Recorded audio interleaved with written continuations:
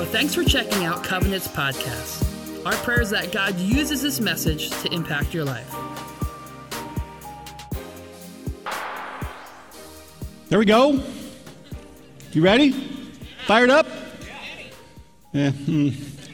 I'm not sure I want to take you into the game. Man, it's so good to see you.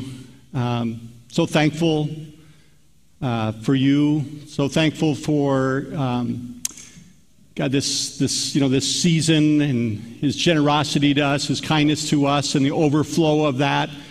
To see you not hiding, some of you, from me this morning, and just grateful for this opportunity to give thanks, really, ultimately, to God for His provision, His protection, the overflow, the things that He has provided are things that we're still asking Him to provide in and through us as a church body. So, man, continue, as I think Mary prayed that, just that His goodness, His kindness, may that continue to be evident in the life of His church. And as for Mary, what is she still doing here?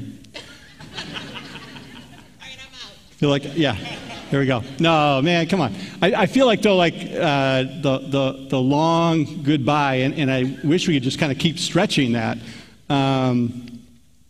It was a few weeks ago, kind of had her up, so I know she asked, you want me up there again?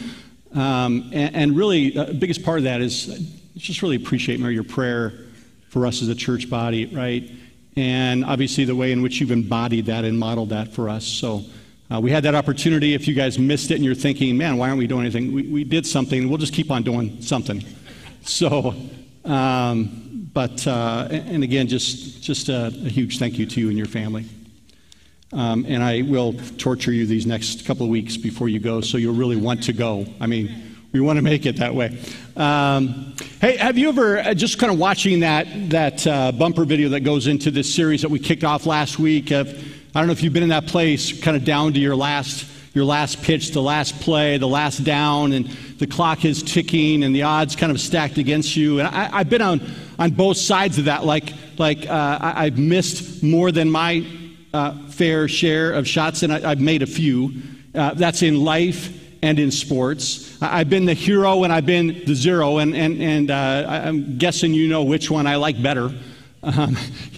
Which one is more fun, but also which one has made me better, and maybe made you better by God's hand. It always helps for us to take a look at those kinds of moments, those times, and look at them and put them into perspective, ultimately kind of eternal perspective, and to know that it's not over, game's not over, even if the clock maybe ticks down to zero, it's not over until He says it's over. And for those of us in Christ, that means it's never over. It's never over. There's always room for a comeback, no matter what the setback may have been. Right? Always the strength in Christ for us to bounce back, regardless of what it is that has pushed us down, whether it's at our own hand or the hand of someone else. I want to read 2 Corinthians 4, verses 7 to 9 first. We now have this light shining in our hearts, but we ourselves are like fragile clay jars containing this great treasure. This makes it clear that our great power is from God and not from ourselves. We are pressed on every side by troubles, but we are not crushed. We are perplexed, but we are not driven to despair. We are hunted down, but never abandoned by God. We get knocked down, but we are not destroyed. And then picking it up in verses 16 and 17, that is why we never give up. Though our bodies are dying, our spirits are being renewed every day, for our present troubles are small. I get it. They don't feel like it sometimes, but it says they're small in the scope of time and eternity, and they're not going to last very long. And they produce for us a glory that vastly outweighs them and will last forever. We are but clay jars. Someone has said we're actually a bunch of pots, cracked pots. But we're weak, we're fragile, we're dirty, we're messy. But the extraordinary thing about us is that we were made in the Imago Dei, in the image of God. And though we are weak and frail and messy and dirty, within us there is this amazing treasure. And that treasure, in a word, is Jesus. That treasure is not a thing, it's a person. It's Christ in us, His power, His peace, His presence, His love.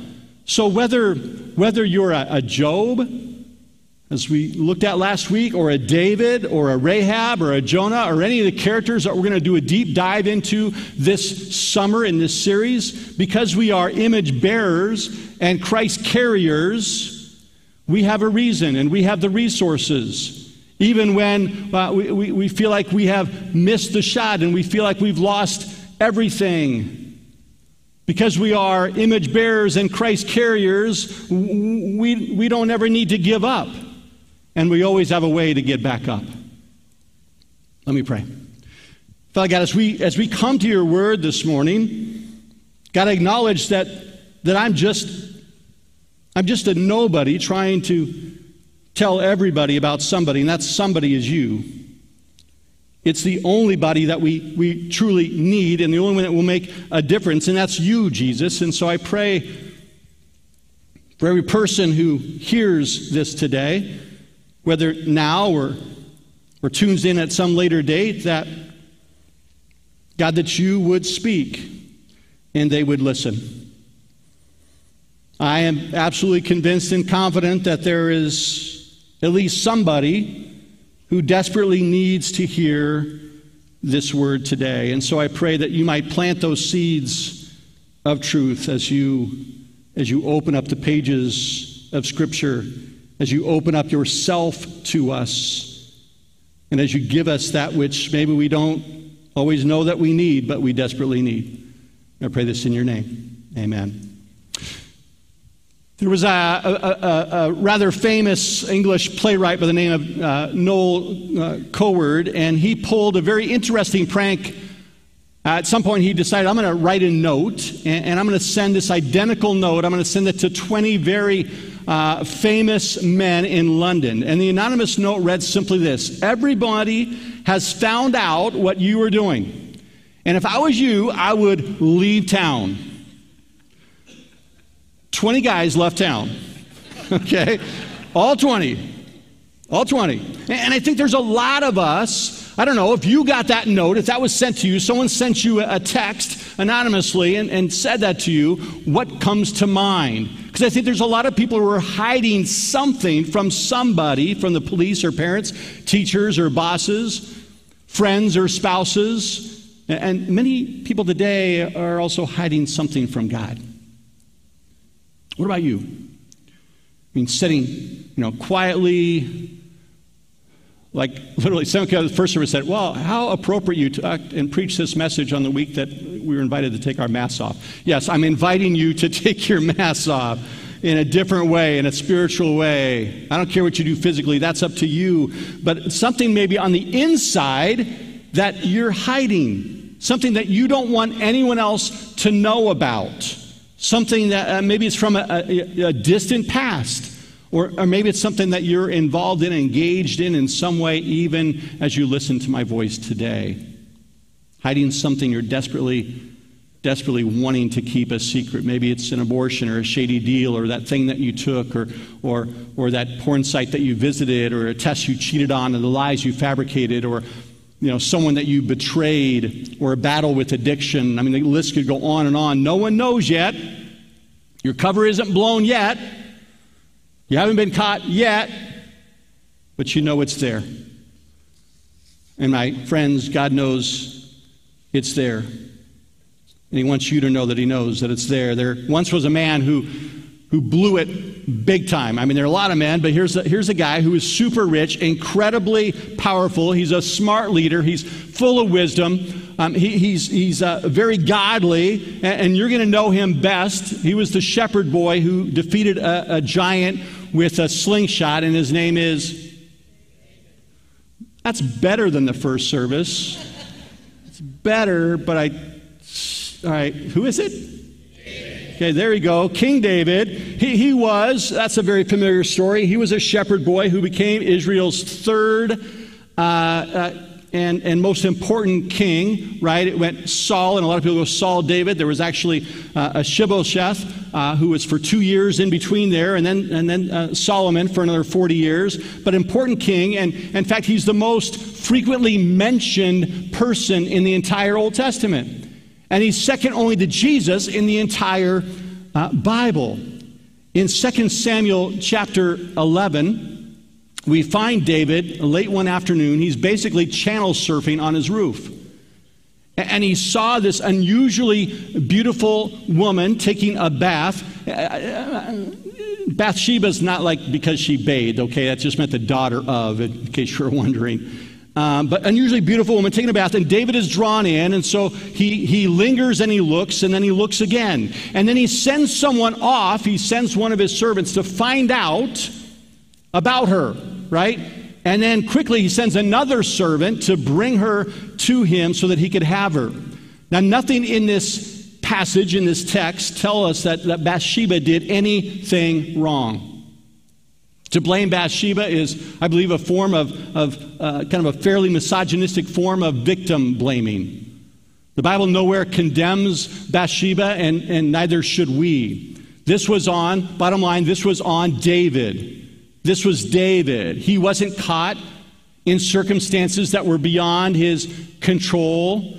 Okay? He planned, he plotted to carry out this sin, and he put all kinds of effort into trying to cover it up and conceal it.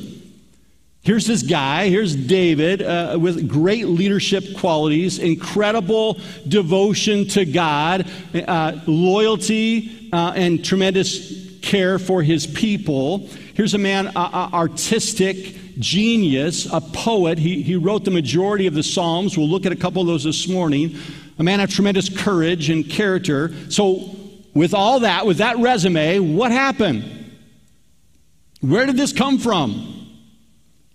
I can't tell you, we're not going to go into great detail. It didn't happen overnight. There were signs that led up to this. But I think the simplest answer and the most accurate answer, the biblical answer, is very simple. It came from his sinful heart, his incurable sin nature. And church has kind of gotten away from even saying that and talking about that, but it's true. His nature, our nature, is one of sin. In the New Testament, we are told very clearly that there is no one who is righteous. No one, not one. David was a man, as we know, by testimony that God provided. He was a man, God said, after my own heart. And yet, he had a deceitfully wicked heart. A wicked heart that led him to adultery, that led him to a type of rape of power, deception, conspiracy, and cold-blooded murder. You've heard it said, right, that power corrupts, and absolute power, what? Corrupts absolutely. And it's certainly true. It's true. It's played out again and again. What David imagined, he demanded. And so he sent for her, even though he knew that her husband was one of his loyal soldiers. And a little while later, after all that transpired, David receives, a little note from signed B that just said, "I'm pregnant." And David immediately set to work trying to take care of it, right? He tried to cover up his sin. He sent for Uriah, who was out in battle, and he's like, Uriah, come back. You deserve a break today. Come on back and spend some time with your wife. Right? Perfect plan. Uriah would receive a hero's, Uriah would come back and he would spend time with his wife, and everyone would assume, including Uriah, that the child was his. But the plot didn't work. The problem was that Uriah was too loyal. He had too strong of a sense of duty. He didn't want to leave his fellow soldiers who were out battling, and he was taking it easy. So he didn't go in with her. He didn't spend time with her. And so in a desperate maneuver, because that didn't work, so I'll try something else, David ordered Uriah's murder. And not just Uriah's, but like all the soldiers around him. He goes, I'm going to leave you. You're going to lead the charge. You're going to go to the most dangerous spot on the wall, and then I'm going to have everyone else withdraw. Uriah would receive a hero's funeral, and David would look sympathetic, right? Because he's marrying this grieving widow. He could get away with it. Or so he thought. Kind of. Sort of. Not really. See, a gospel that does not confront sin is not the gospel of Jesus Christ. Biblically confronting sin, whether our own or someone else's, is is at the very heart and essence of the gospel. It's the very reason that God sent his Son, had planned from the beginning of time to send his Son as an atoning sacrifice, that he might come as a Messiah, as a rescuer. And so when we confront sin, when we confront our own or someone else, it's a rescue mission. And David, who in truth was being consumed from the inside out, he needed to be rescued. He desperately needed to be released and redeemed and set free. But I think he was just like too spooked. He was too ashamed, kind of worldly guilt, if you will, by contrast, and too protective, maybe of his position and his power and his privilege.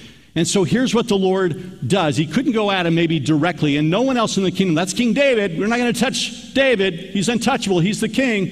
So what God does is he sends someone. 2 Samuel, 12th chapter. So the Lord sent Nathan, the prophet, to tell David this story. There were two men in a certain town. One was rich, one was poor. And the rich man owned a great many sheep and cattle, and the poor man owned nothing but one little lamb he had bought.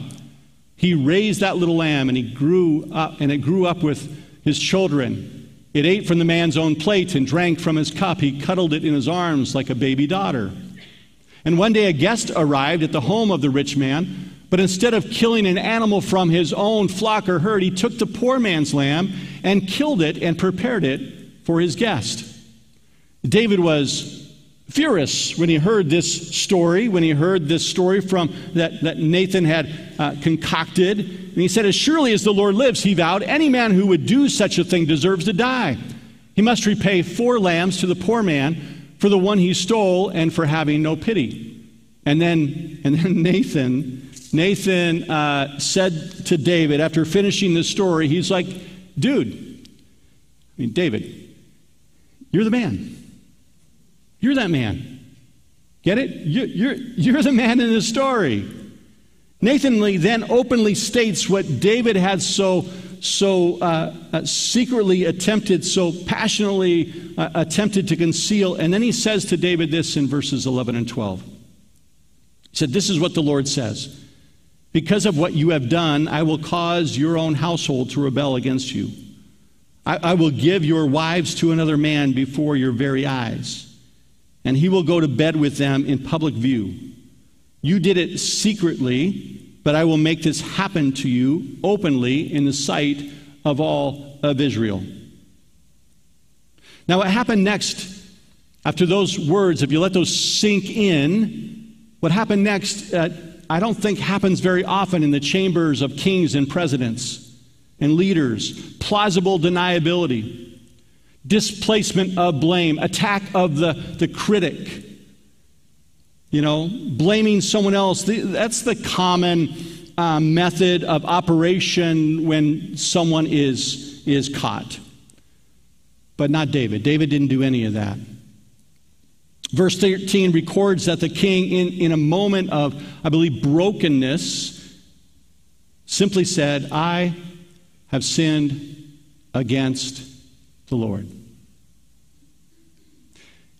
And Nathan replied, yes, you have. But the Lord has forgiven you, and you won't die for this sin. You won't die for this sin. Nevertheless, because you have shown utter contempt for the word of the Lord, by doing this, your child will die. And that child conceived in that moment, David and Bathsheba, within a week passed. So he asked, did David deserve to die for what he did? I mean, David himself answers that question. He had sex with another man's wife. He lied. He betrayed. He concealed. I'm not sure if I walk through the 10 Commandments, probably 4 of the 10 he took care of right then and there. And David answers the question. He said, any man who would do such a thing deserves to die. But God showed mercy. Mercy is receiving not what we deserve. And what David deserved, what we all deserve, the penalty of sin is death. David deserved that, but that's not what he received. He received forgiveness. But I also want to be clear as we dig into that passage that forgiveness doesn't mean that there are no consequences to face. Heart-wrenching consequences would follow not only David, but also Bathsheba and their family for generations, innocent people as well who knew nothing of David's sin.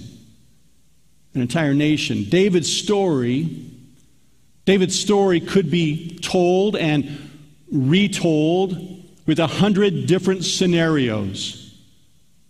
The very best of us, we fall short. The very best of us, we sin.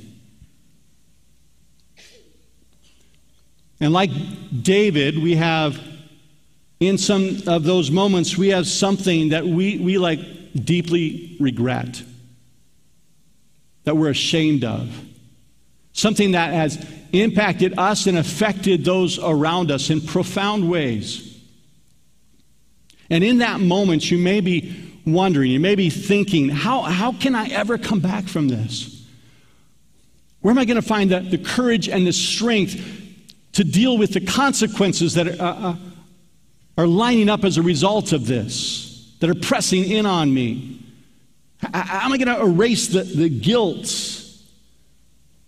How will I ever recover? Will I recover? Has God abandoned me, forsaken me, left me, written me off?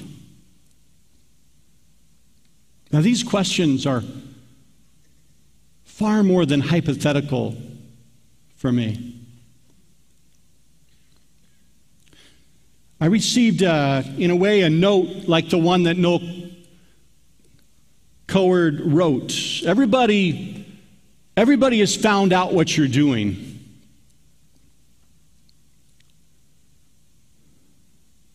And I knew exactly what they were talking about, even if they didn't. And I will tell you, I desperately wanted to leave town. I was physically, emotionally, and spiritually paralyzed. David's story hits really close to home. Working on this sermon this week, reflecting on it the last several weeks in preparation, it was like it came easily and painfully, both at the same time, because I've been there. Some of you know the details, but many of you don't. Now, I haven't hidden it. I was very upfront with leadership, with others when I was in process and talking with the church. I've been upfront since because it doesn't define me.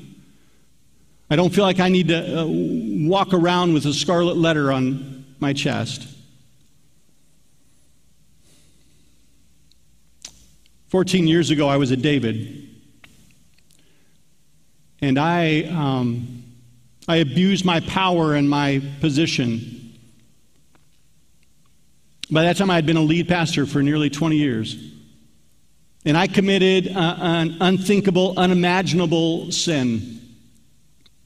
And I was unfaithful to my wife and to my children and to my call, and most of all, to the Lord. And I hid it. And I denied it. And I lied about it. And it was ugly. And I was ugly. So I can identify with David. Now, I knew deep down that I wasn't going to get away with it. And secretly, I didn't want to get away with it. Secretly, I hoped that somehow it would come out because it was consuming, draining. But I didn't want to face the consequences. And there were major consequences. Lost a lot. Even to the point, honestly, even to the point of believing that I'd be better off if I just wasn't around. Other people would be better off if I just wasn't around. In the days and the many months that followed that public revelation of my sin were brutal.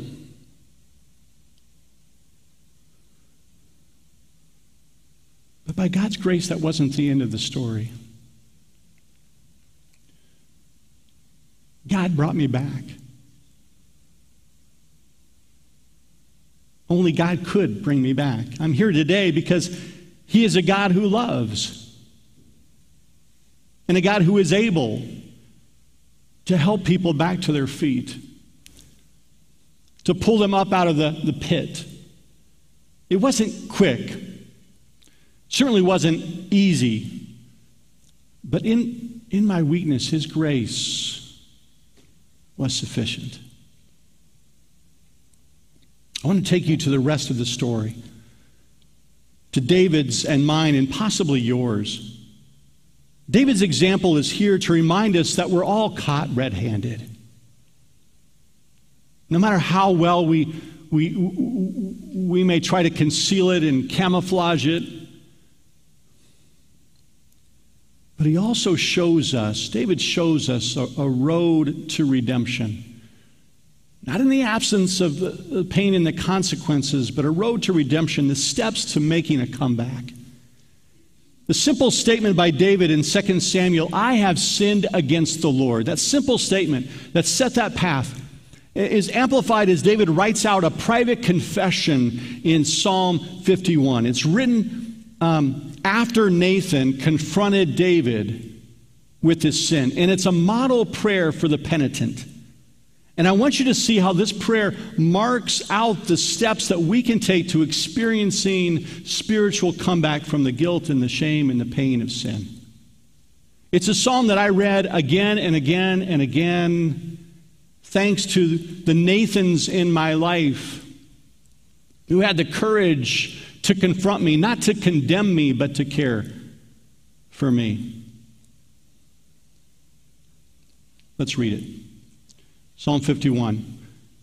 Have mercy on me, O God, because of your unfailing love, because of your great compassion, blot out the stain of my sins. Wash me clean from my guilt. Purify me from my sin, for I recognize my rebellion. It haunts me day and night. Against you and you alone I have sinned. I have done what is evil in your sight.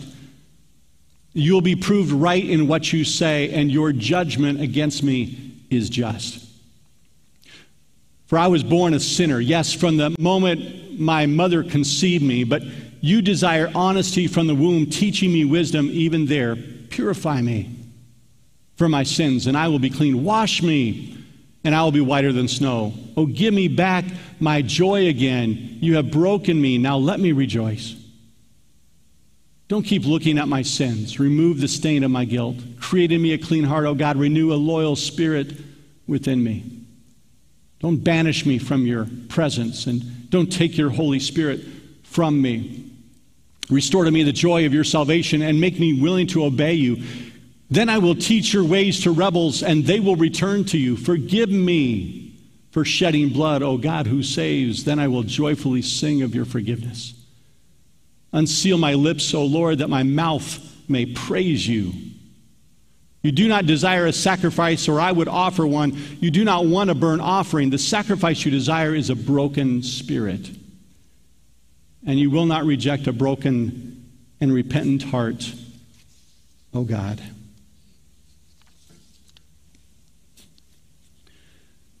So from this psalm, I quickly want to end by giving you 4 steps to a comeback. 4 steps. The first one is take responsibility. Take responsibility. Notice that David doesn't fall into the self-justifying trap of shifting the blame. He doesn't say, hey, I was having a really bad day. and well, boys will be boys. The devil made me do it, right? He doesn't excuse himself, and he doesn't blame someone else. He faces the music. It's my iniquity. It's my transgression. It's my sin. Against you, Lord, and you alone have I sinned. You have to own it. You got to own it. David doesn't try to bargain here. He doesn't try to cut a plea deal. In fact, as he closes verse 4, he acknowledges to God, he's like, God, you're right. Your judgment over my sin, it's just. It's right. You have to own it and acknowledge what's true. Take responsibility. And I'll tell you, if you don't take the first step, if you can't own it, if you don't take responsibility, then you're going to struggle. You're going to struggle to move forward and experience the kind of freedom that God has for you. So take responsibility. Step 2 is come clean. So you own it, and then you got to admit it. I lived in denial for a period of time. It looks like in the passage almost that, hey, this happened, and then God sent Nathan, and no, there's months that transpired between there. Okay, we don't always see the time in between, but if you go back we'll look at Psalm 32 in a moment. You can look at even Psalm 51. You see some time has passed. So time passes before he came clean and admitted his guilt. And this psalm now is this desperate, it's this gut-wrenching, it's this confession of guilt by a man who I believe seriously longs for and misses the closeness of the relationship that he had with God. What happens if you don't come clean? Actually looking for a really obvious answer. If you don't come clean, you stay dirty. Okay? If you don't wash, summer's coming. Good luck, parents. Why do I have to take a bath? Why do I have to make my bed? I'll let you answer that. My kids are grown, I'm done. But you're just going to stay dirty. What happens if you just stuff it, if you ignore it, if you deny it, if you pretend it didn't happen? Does it go away? I'm going to tell you what it's like. I want to tell you what it's like, but I'm going to use David's words that I can resonate with. Psalm 32, verses 2 through 4. When I kept silent, my bones wasted away through my groaning all day long. For day and night your hand was heavy on me. My strength was sapped as in the heat of summer. Get what I'm talking about? Steve Arterburn, a Christian psychologist and pastor, writes that there are really kind of like 3 excuses that people tend to throw out, hide behind, whatever, rather than come clean. Rather than coming clean. It could be, you're afraid of losing your reputation. I get that. You're afraid of losing your favorite sin. Or 3, you're afraid that it might cost you, that there's going to be consequences financially or emotionally or relationally. I don't know which excuse. Maybe that automatically kind of in your own nature gets thrown up as a barrier between you and God, as a barrier to honest and sincere taking of responsibility and coming clean. But you need to count the cost. Count the cost. It's not worth it. I often say to others, like, man, if one thing that I can do is you can learn from my mistakes, man, life, we learn a lot of things the hard way. Well, why not learn them through someone else's hard way? Count the cost. It's not worth it. Trust me, I know there's a better way. There's a better way. Come clean. Tell God like it is. Not because you've been caught, or only because you've been caught, but out of a genuine and deep sorrow for your rebellion against the authority of God. The power of God. The lordship of God. And in that moment, that about face of the penitent to repent, to say, man, I'm sincerely desiring to turn away from that and back to Him. Confession is not telling something to God that God doesn't already know. He knows. He just wants you to know that He knows so that you both know. I think that's, yeah. The word confession means what? To agree with. To agree with. So when you confess, you're just agreeing with God. all right? You're not shocking him. You're not surprising him. You're not telling him something that he doesn't already know, right? You're just agreeing. When we confess our sins to God, we agree with God that something twisted in us, something broken in us, something misdirected, misguided, awful in us needs to be straightened out, needs to be fixed. And it's not something that we can do for ourselves, but something that he can do. And that's why step 3 is we need to receive God's forgiveness, to receive it. When David cries out for mercy, he's appealing to God's ability and God's willingness. Lord, do this because you can do this. Because of your love and your compassion. As you look at those verses, have mercy on me because you're merciful. Be merciful to me. Forgive me because that's who you are. That's what you do. Because of, we know on this side of the cross, because of not a sacrifice that was made again and again, as was true in the Old Testament, that blood needed to be shed, but it was shed once and for all in Jesus Christ on the cross. By his blood. I know that's an odd kind of imagery, but it's through his blood that our stains are made white as snow. 1 John 1:9 says, if we confess our sins, that he is faithful and just, and he is willing to forgive us our sins and to cleanse us from all unrighteousness. Amen? That's such a promise. That's such good news for us. Honestly, I'll just tell you, I really struggled, though, to receive God's forgiveness. Struggled with it. I had taught and preached that kind of message for years, but man, somehow I'm like, I thought I was too bad to be forgiven.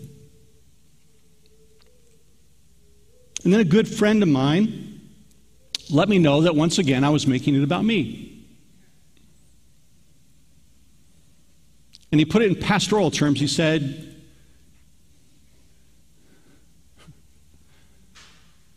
Rob, you're like acted all self-righteous. I'm like, what are you talking about? Quickly, I knew exactly what he was talking about. Truth is that you can't be too bad to receive his forgiveness.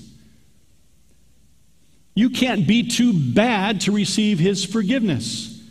Sin is a level playing field. All sin, whatever the sin. Consequences vary, but sin is sin. But let me tell you this, you also can't be too good not to need his forgiveness. So stop looking at yourself in your own terms, and in terms of what you've done or where you've been, and see yourself as Christ sees you. As image bearers and Christ carriers, envision who you are and what you can become in Christ. 2 Corinthians 5:17, therefore if anyone is in Christ, then what? They are a new creation. The old is gone and the new has come. Take responsibility. Come clean and receive God's forgiveness. And then number 4, let God restore you. Let God restore you. Let God redeem your life and restore you to the fruitfulness and the faithfulness that might be yours in Christ in the days ahead. David asked the Lord in verses 11 to 15, he's like, don't push me away. Restore to me the joy and the purpose in my life again, and fill my lips with praise. This was David saying, God, I want to get back in the game. In some ways, maybe he saw what happened to Saul, and I don't want that to happen to me. I want to get back in the game. I want this pain to be used for your purposes, so that I can say to someone else who's thinking what I'm thinking, man, it's not worth it. I've been there and I have the scars to prove it, and there is a better way, and oh, how I get that. That's why I vowed to be open with my story as the Lord asked me to be open with my story. I will tell you, I cringe every time.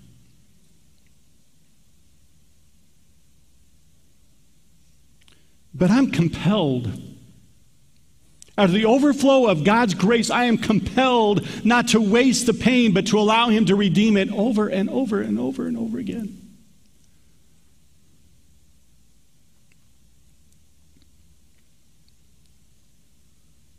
It's an act of worship. It's an act of praise. It's a testimony of his grace. That's why when we share our testimonies and we walk through that, it's like, what was it like before? And still asking the question, what is it like now? What is God doing in your life now? How is he redeeming your life now? For 4 years, my ordination was suspended. It was one of many consequences. It wasn't the most painful, but it was one of them. And I'll tell you that I'm grateful. I'm grateful for every minute of discipline and correction and learning and healing that those years provided. I'm not saying like, man, it was fun. It was not fun.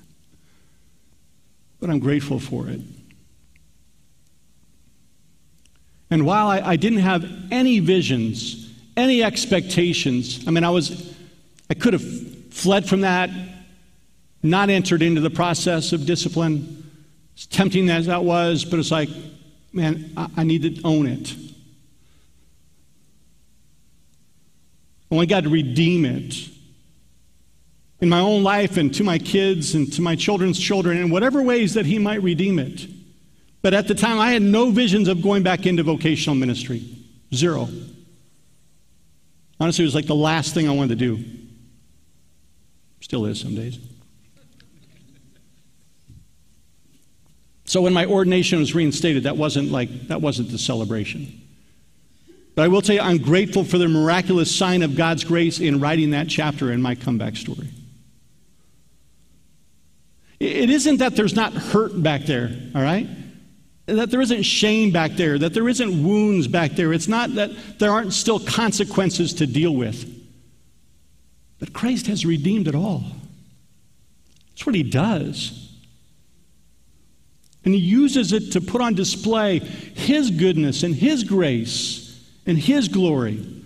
So at the place that I thought was like the end was actually just the beginning. It's not where you start. It's what you become. It's what you become in Christ and through Christ and for Christ.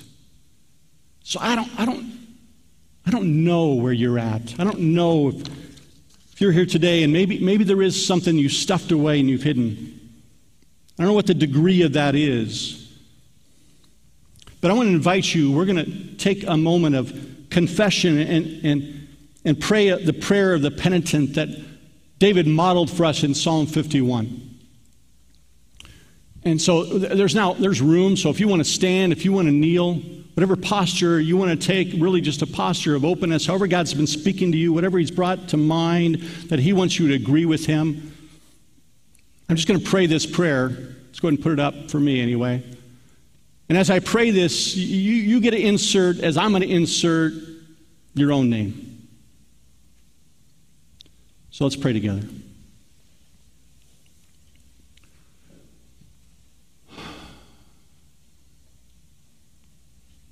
Have mercy. Have mercy. Have mercy on me, O God. Because of your unfailing love, because of your great compassion, blot out the stain of my sins. Wash me clean from my guilt. Purify me from my sin.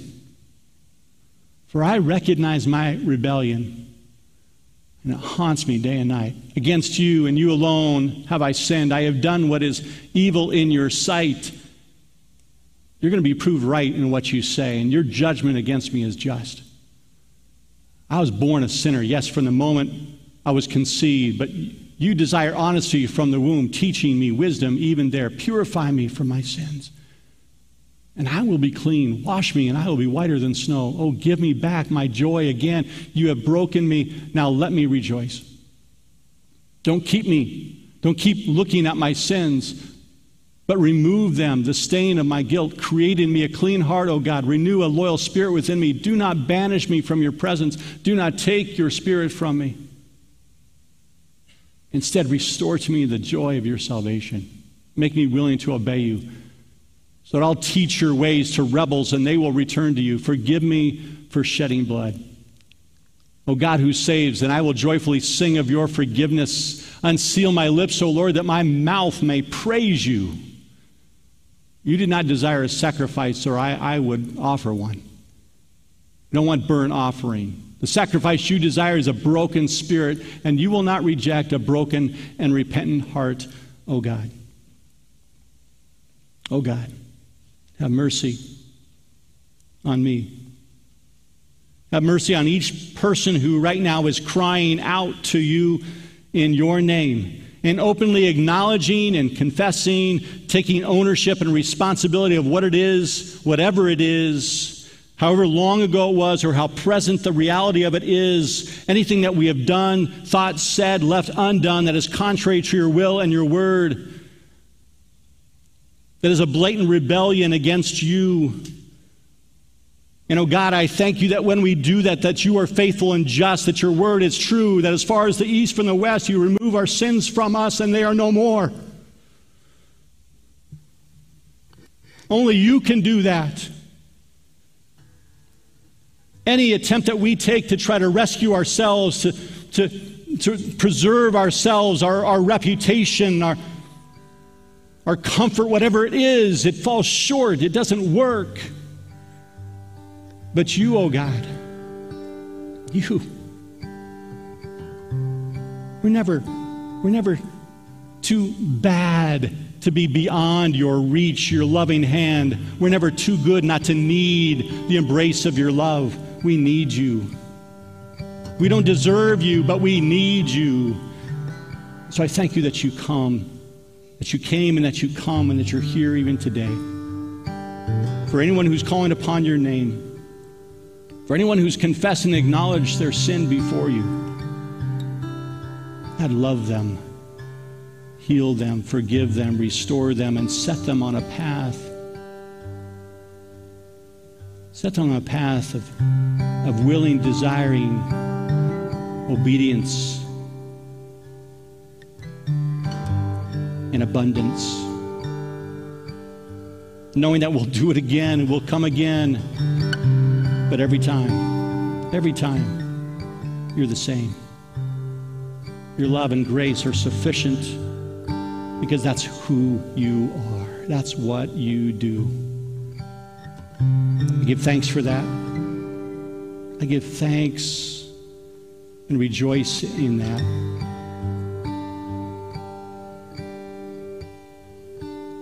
In your name, Jesus.